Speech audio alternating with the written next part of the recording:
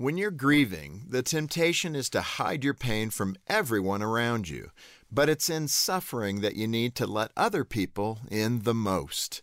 When I think about relying on others for emotional support, I picture the kauri tree of northern New Zealand. They're similar in height and diameter to the great sequoia trees in America's Pacific Northwest.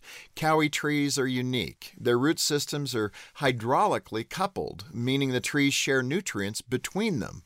A team of scientists hiking through a forest of kauri trees discovered one that was dead and rotting away, or so they thought. Upon closer inspection, they found new stems sprouting from the stump.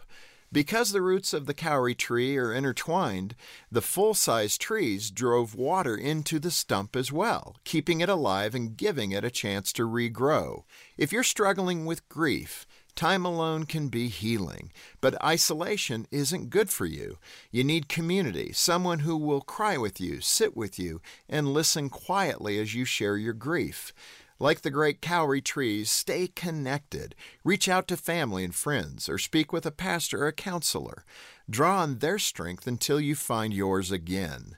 When you feel dead inside, even small moments of connection can infuse you with life and sustain you until you have a chance to be renewed. For more to help you thrive, visit FocusOnTheFamily.com. I'm Jim Daly.